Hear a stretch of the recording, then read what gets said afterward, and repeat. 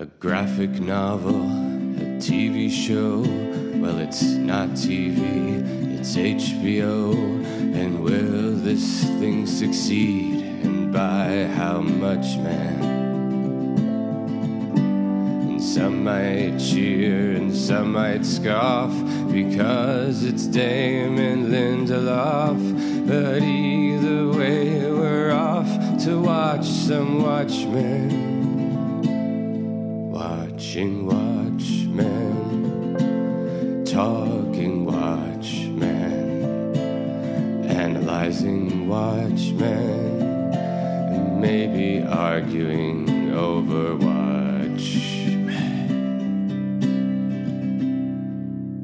Welcome to Watchmen Watch, a podcast about HBO's Watchmen. Who watches The Watchmen? We watch The Watchmen. Also, watch you watching The Watchmen. I'm Alex. I'm Justin.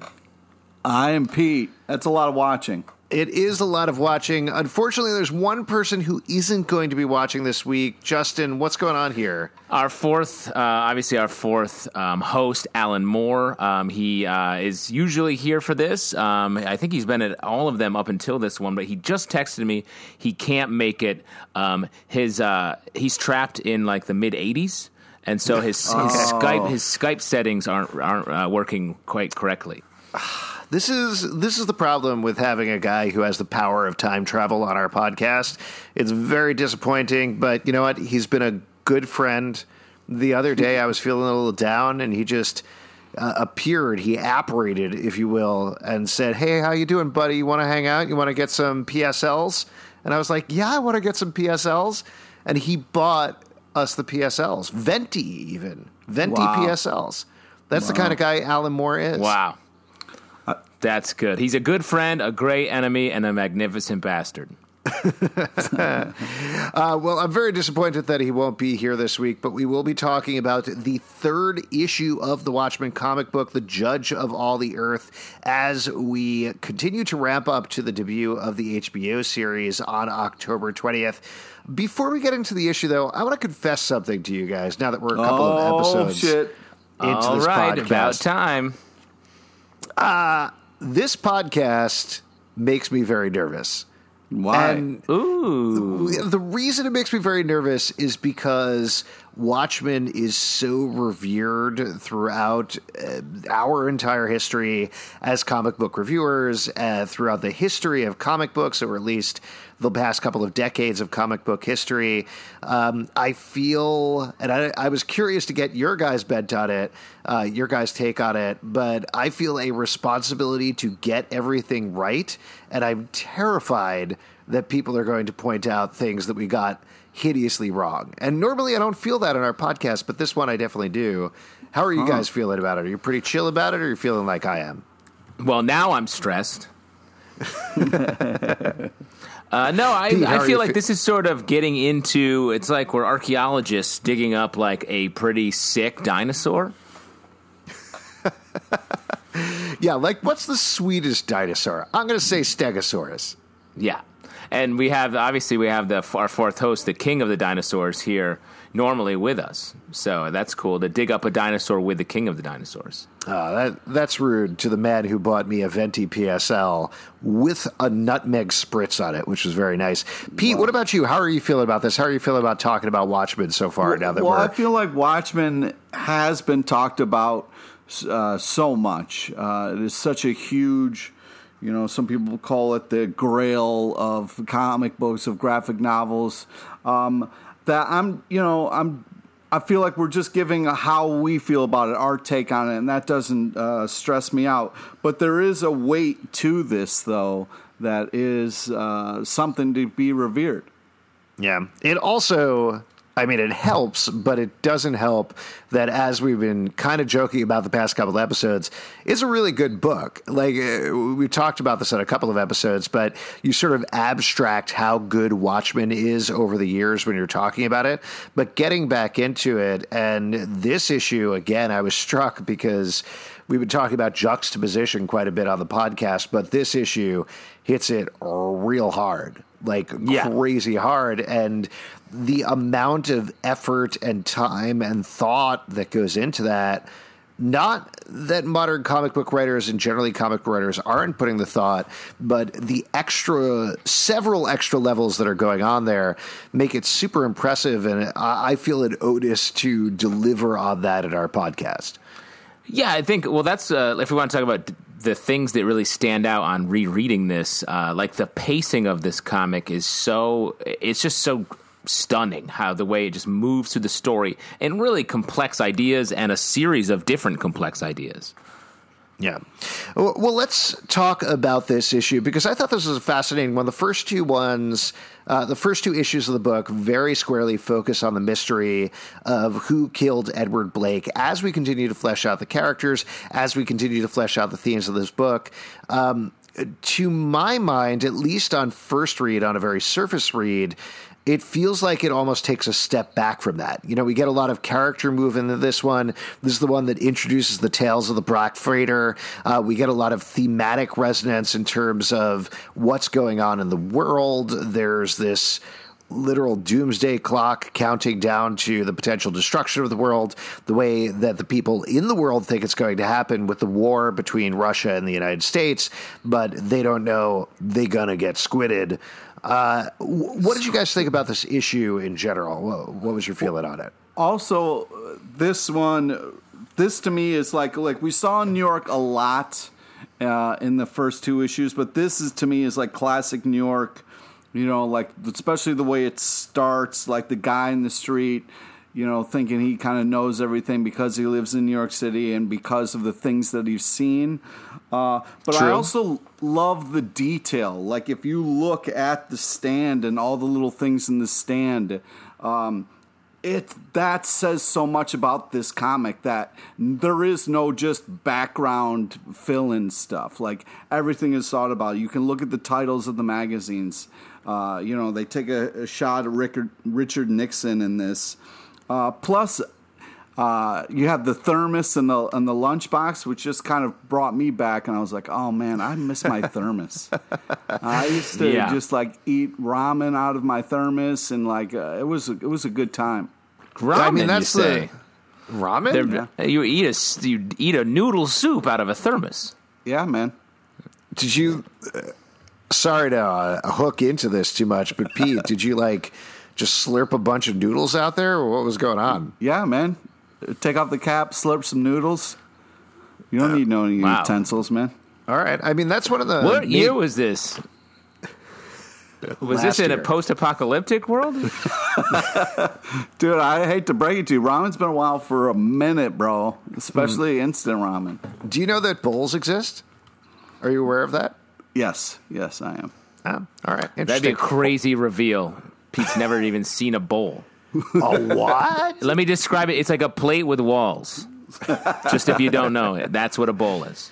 Yeah. Well, one of the major themes of the issue is that thermoses exist, and what do you think about that? And they really do a good job of the juxtaposition there. Well, let's talk through the major themes of the issue before we walk through any. Yes, Pete. Just real quick though, I just wanted to say because it's like it starts. We talked about, and especially in the last issue, how they think about the panels kind of like a camera a little bit, and you're fully zoomed in on this Fallout shelter sign, and zooms out as, you know, the newsstand guy's talking. And it's just about perspective, and that's a lot about what this comic is about, is perspective. And it's very interesting. Well, specifically the Fallout shelter side, and this plays out throughout this issue in particular because we're dealing with radioactivity in a bunch of different ways. There's first of all, there's the Fallout shelter, as you mentioned, which I believe it doesn't show up on the first page, but it's revealed later on that the newsstand is across from the Institute of, I think it's Extraspatial Studies, which is, as we find out later on, where a certain squid appears towards the end of the series. So that's the actual danger. That's the actual fallout that's going to happen by the end of the series. You have the second radioactive fallout and the second instance of the radioactive fallout sign when it's put on Dr. Manhattan's door late in the issue when he is accused of irradiating people, giving them cancer. Whether that's true or not is certainly up for debate. I think I would argue it's pretty clear that he's not, but that's certainly another bit that we're dealing with the radioactivity, a potential danger thing that might be bubbling under the surface. And the last one is the war between Russia and the United States that we mentioned earlier as they invade Afghanistan. And there's this very satirical scene, I think, where Richard Nixon is in the war room and they're showing, this is what the nuclear fallout would be like if the Russians try to blow up the United States. And Nixon, I don't remember exactly what he says, but he's kind of like, that seems pretty bad. Yeah, he's, and would our losses be acceptable, or what's the deal? He's pretty chill about it. Yeah, and this gets back to something we mentioned on an earlier episode, which Watchmen doesn't get enough credit for. It's pretty funny at times, and I think, in a very dark humor way, but that scene is amusing. Whoa, weird. That was creepy, dude. And it's fun. Covering these topics, America, Russia, Afghanistan, at least we're past that stuff. We don't ever have to go back and deal with these issues, these scary issues. We can look at this as a time capsule and something we'll never return to. Yes, that's very nice, and I agree. Now, last issue was very focused on the comedian Eddie Blake. Given the grim humor, it occurs to me, do you think Alan Moore in any way identifies with the comedian? That he looks at this as like, this is a bleak wasteland and all you can do is kind of laugh at the truth? I think so, yeah. He's definitely meant to be, he's the catalyst of this story, but he's also sort of the one who has almost the right take. He knows more than anyone else at the beginning of the story from what we learned last issue when he talks to Moloch. And that's why he's eliminated first, I think you could say. And it does feel like he's the one who's laughing at the world because the world doesn't make sense, which is... we're meant to think Dr. Manhattan's the hero, but he actually is the most vulnerable by the end of the story. And the comedian sort of is the most powerful, despite the fact that he died, because he knew everything. Yeah. Now, there's a couple of different trains that are running in this particular issue. We get a lot more focus on Dr. Manhattan. We don't get his origin yet. I believe that's coming up next issue, but we find out more about him. Laurie ends up breaking up with him because he tries to please her with a threesome, but he is both parts of the threesome, and he's also working at the same time, again showing his misunderstanding of humanity. Eventually, as we say, he gets confronted with the irradiation, and it ultimately ends up with him leaving Mars. But the second part of the issue, the seemingly smaller part of the issue, is what's going on at the newsstand. Now, we've been talking quite a bit about how we reacted to Watchmen back in the day versus reading it now. I remember very clearly reading this issue and subsequent issues when they brought up the Tales from the Black Freighter thing. And at the time, when I first read it, I was like, oh, this is so boring. Oh, my God, shut up about these pirates. Who cares? But they have nothing to do with anything. Yeah. But reading it again and reading it closely, I feel very dumb about my past me because it's so clear that exactly what is going on in the Tales of the Black Freighter narration is the interior monologue or the interior feelings of the newsstand worker, even if that's not what he realizes. Yeah. And just the world in general, that it's already, we're all already dead, and we're just sort of realizing that is what our lives are. Sort of, there's the grim take. Turns out it's pretty good. Pretty good idea that dude had, those dudes. Yeah, great dudes. And speaking of being dumber when you first read it. I mean, as a kid when I read this, women were kind of a little bit more alien to me, and I didn't understand why Laurie was so upset at him because it just seemed like, well, he's just trying to please her in a way that I didn't quite understand. Like, threesome is a big deal, and so he's multitasking. I didn't get it, but now reading this, it's like... You were like, this is what sex is. It's it's a twins having sex with a person while their triplet works in the other room. Exactly. Yeah. Twins. Yeah. By the way, how'd that go, Pete? Didn't you do that last week? You had sex with those two blue dudes. Oh, it was great. Thanks for asking. The Blue Band group, right? Yeah. One of them was doing the show in the other room, and you had sex with two of them. Was that nice? Did you have a nice time? Yeah, we're still doing this bit? Okay, yeah, it was great. Yeah, this is going to go the whole episode, Pete. We're not actually talking about the issue. We're just going to talk about you having sex with the Blue Bad group. That's what the show is now, mostly. They did away with all the tubes and stuff. It's mostly live sex. Yeah, I tell you, it's the stomp was so much better. Wow. Yeah, Unrelated. You gotta have sex with Cirque du Soleil. Now that's a that's where the real sex is. I'm more of a have sex with a regular circus guy. Oh wow, old school. I feel like Yeah, I I'm can't sort of a comment on classic that dude. because of real life reasons. We won't get into that though. Anyway, so back to the issue. So it does kick off with the Fallout shelter. It kicks off with the newsstand. What did you think in total? I know we just touched on this a little bit, but what did you think total of the Black Freighter section, the newsstand section, I guess kid? I don't know if it's a kid or young adult who's reading the Black smoking, Freighter. So you would think he's a young adult. Yeah, I don't know. He's seemingly having a doob. Is that how you pronounce it, Pete? No, that's not a doob. That's a cigarette. A doob? A blunt? He's smoking a blunt? No, he's not. Some I think ganja? he's just smoking a cigarette. Some of that sweet green? I feel like these are the first characters that we can just like. Sweet green. We can just like these people and watch them without having to figure out how they fit in the larger story. They feel very much like audience surrogates just sort of hanging around in this world, and some bad things are going to happen to them. On the superhero comic bent of it, then, I do wonder if this is an effort to really spend some time with the literal people on the street, which is something that barely ever happened up until this point in superhero comics. Most of the time you would have somebody's getting their purse snatched, Batman comes in, saves them, and they're like, thanks, Batman, and that's the last you ever see the person. But here you really get to know these people, what they're thinking about the world, how they're feeling about it. One of them, to the point that you were making earlier, Justin, the dude who's reading the Black Freighter, he seems very interested in entertainment to the point of not really actually caring about what's going on in the world. Yeah. The newsstand owner, on the other hand, is pretending to be very jaded about the world, but ultimately he's actually very scared about it. So we do get to see what it's like in a superhero world from the ground level, which is something that later on, in a lot of different ways, we follow up. But first one that comes to mind is Alex Ross's Marvels that dealt with that in the Marvel Universe. So, I don't know.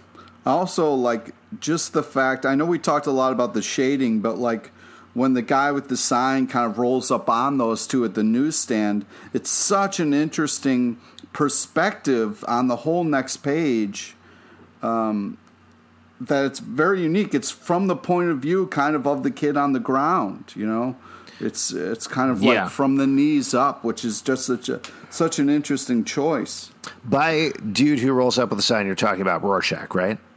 Yeah, the end is nigh. Right. The end is Nye Guy. Bill, Yes, the end is Nye Guy. We still don't know in the comic book, if you're reading it in order, that is Rorschach. Right now, we don't even know that his name is Walter Kovacs or anything like that, but that is him. I love the bit. It's just a couple of pages in where the newsstand owner is like, hey, I have your new frontiersman for you. And he's like, the world is going to end tomorrow. And he's like, yep. See you tomorrow? And he's like, sure will. And then he comes back a couple of panels later and taps him on the shoulder. It's like, you won't forget. And the newspaper owner spits out his coffee. I just think that's just a fun page in the middle of all this bleakness. Little slapstick. I also think it's fun. You sort of touched on it where the newsstand guy he has such bravado about like, let's nuke Russia. And then that's literally what happens at the end, bringing all of his fears to reality, which is also what's happening in the Black Freighter comic. So it sets this tension with what the kid's reading, and then that becomes their actual reality like 15 pages later. Yeah, and also the newsstand guy's like, yeah, most people just want entertainment, want to zone out, which is exactly what the kid is doing. Mm-hmm. Now, let's talk about Dr. Manhattan and Laurie a little bit. One thing that I think you touched on earlier, Justin, that I think is really fascinating about this issue, because we get to see Dr. Manhattan is trying to do the threesome tour with, really to her, actually. He's working at the same time. Later on, Jenny Slater, who was maybe not his first girlfriend, but his pre-Dr. Manhattan girlfriend, as we find out later in the series, is dying of cancer and accuses him of it, and that causes him to leave Mars. What I think is fantastic about the way that, Alan Moore writes it, but also more so how Dave Gibbons draws it, is Dr. Manhattan is always very flat in his face the entire time, and his delivery is very flat, so you would think, like everybody accuses him of, he's disconnected from humanity. But as you brought up earlier, Justin, both Laurie rejecting him forces him to go on the interview show, and then Jenny rejecting him forces him to go to Mars. So really beneath that veneer of, I am above it all, I'm not human anymore, is a beating heart and a real sadness going on with him, I think. Oh, yeah, and also just like someone who is his big vulnerability is guilt. Like he feels guilt about what he's being accused of, assumes it to be true without doing any sort of research, which you'd think he would as a scientist, because the guilt just overtakes him. And I think there's this great moment here in this panel. In the background, Laurie's sort of walking out, and Dr. Manhattan. In the foreground, she's thrown a cylinder of liquid at him, and he reforms it to perfection as she's walking out. And just a nice thing that he can't fix humans, but he can always fix the cold, hard, scientific things around him. Yeah, exactly. And it kind of just talks about how he's so smart and so, amazing in all these different ways, but also it's such a loss when it comes to relationships and interacting with humans. Now, the next thing that happens plot-wise here is that Laurie is kind of wandering along. She's not quite sure to go, but she immediately goes to Dan Dreiberg, Night Owl 2, to talk to him because they had a nice time the other night, and they commiserate together. Their relationship builds pretty quickly over the course of the issue. They end up walking together and getting attacked by a mob, a gang that I believe shows up later and throughout the comic book and throughout the series. But they clearly get a little hepped up by it and have a moment together. Before that, though, one of the most on-the-nose juxtaposition things happens pretty early on in their conversation, where there's a panel of Laurie saying, just shadows in the fog as the teapot spews steam and covers her face. She's blocked because Dr. Manhattan can't see her anymore. I just thought that was a fun little moment graphically. Wow. That's it. That's all I wanted to say. But what do you think about the Dan and Laurie relationship at this point? How are you feeling about it? I mean, it's hard because she bounces back pretty quick, but it seems like he needs it pretty bad. Like he needs a win, so it kind of gets him back in his kind of groove. Yeah, that's definitely what's going on with Dan. What do you think is going on with Laurie, though? Is she legitimately into Dan at this point, or does she just want somebody who is not Dr. Manhattan? I think it's more of a subconscious thing where, like we saw in the last couple issues, he has been her escape to a more human, like the most like regular guy she knows. So more He's giving more human than human. He's giving her exactly what she's missing, so she seeks that out. And I don't think it's a conscious, like, I'm going here to try to cheat on my husband, my space husband. I'm just I'm seeking out like a moth to a flame what I'm desperate for in my relationship. There's another thing that gets very heavily into Dr. Manhattan's character when he goes to the interview where they say, it's going to be tough to pick up your color blue on camera. We'll have to figure that out. And he immediately makes himself darker. I think that is very much parallel with him trying to start the threesome with Laurie, where he's trying to please everybody all the time. He's trying to be this thing.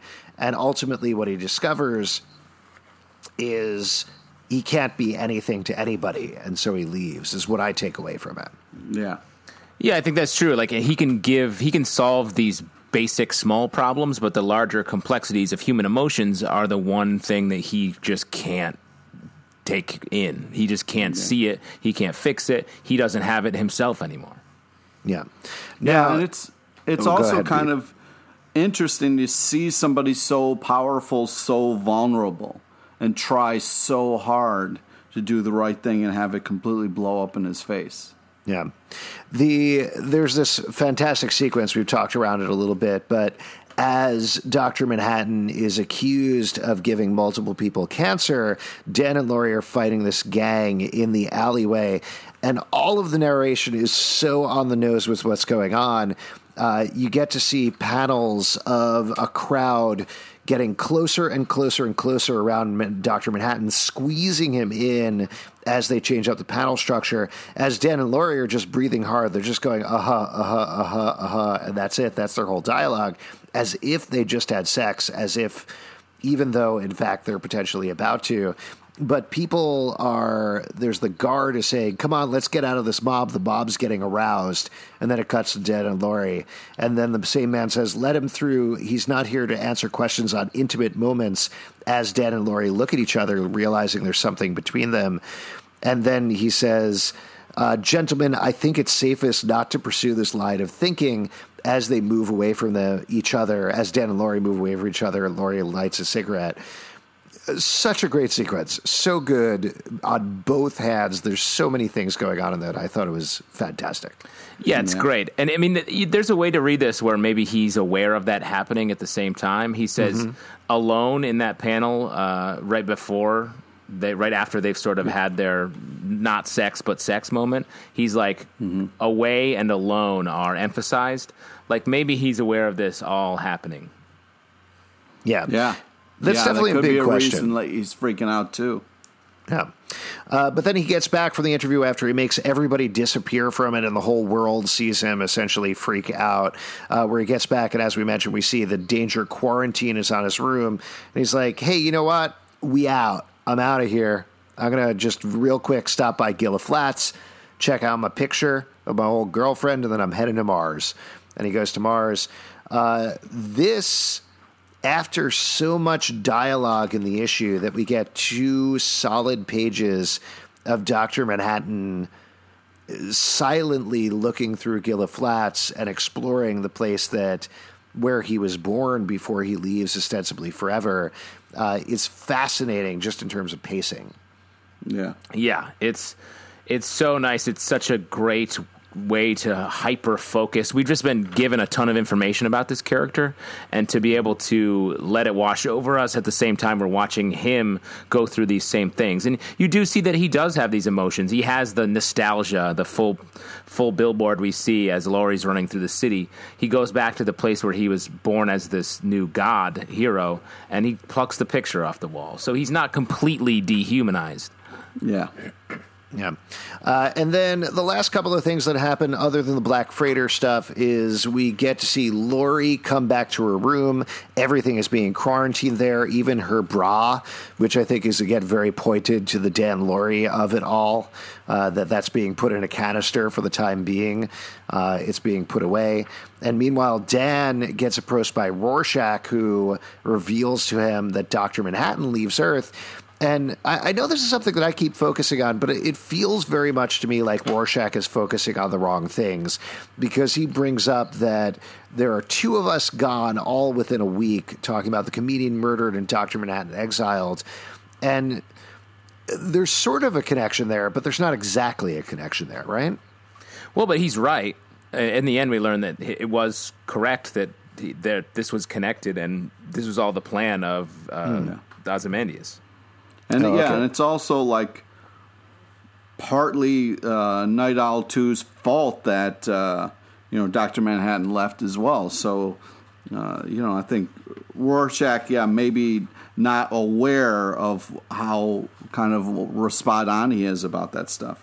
I think that just speaks to his paranoia. He's not a logical thinker. He thinks the paranoid thought and then moves backward from there to try to figure out the clues, like many conspiracy theorists. So I think that's what it just happens that this time he's right, which I think we were talking about a little bit in maybe the first or second episode of this, how the sort of modern analog of Rorschach connects to some like QAnon theorists and like alt-right stuff. Yeah, it's going to be interesting to see how they play that out in the show, and I know we've talked about this on the podcast as well, because they did come out and say that it is a very alt-right conspiracy theory thing. In the book, it's not that Rorschach is the hero. He certainly goes too far, and he does the wrong thing, and ultimately he's not the right hero for the time, as we find out at the end. But it does seem like they're going to go even farther with that on the TV show, so that should be kind of fascinating. Yeah, it should be very interesting. Last couple of things that happen, we get to see the newspaper man, as we mentioned, kind of realize how horrible things have gotten. He gives his hat and the comic to the guy who's been reading it the entire time. He essentially gives everything up that is his in a final analysis. And then there's another fantastic, I just love these sequences across the board so much, but like this Dr. Manhattan sequence, as he's walking across Mars, we get to see Richard Nixon talking to his advisors, and they're realizing, oh, well, Dr. Manhattan is off Earth, so we're going to kind of have to deal with this, how bad are the losses going to be. But we get to see, my favorite panel is they're talking about the nuclear cloud, and we see Dr. Manhattan walking across Mars, leaving a cloud of dust behind him, and it says, I'm talking total devastation. And there's so many things going on in that one panel where it's Richard Nixon and company talking about the total devastation of America. It's talking about the fact that Dr. Manhattan isn't there, so really America seemingly has lost everything.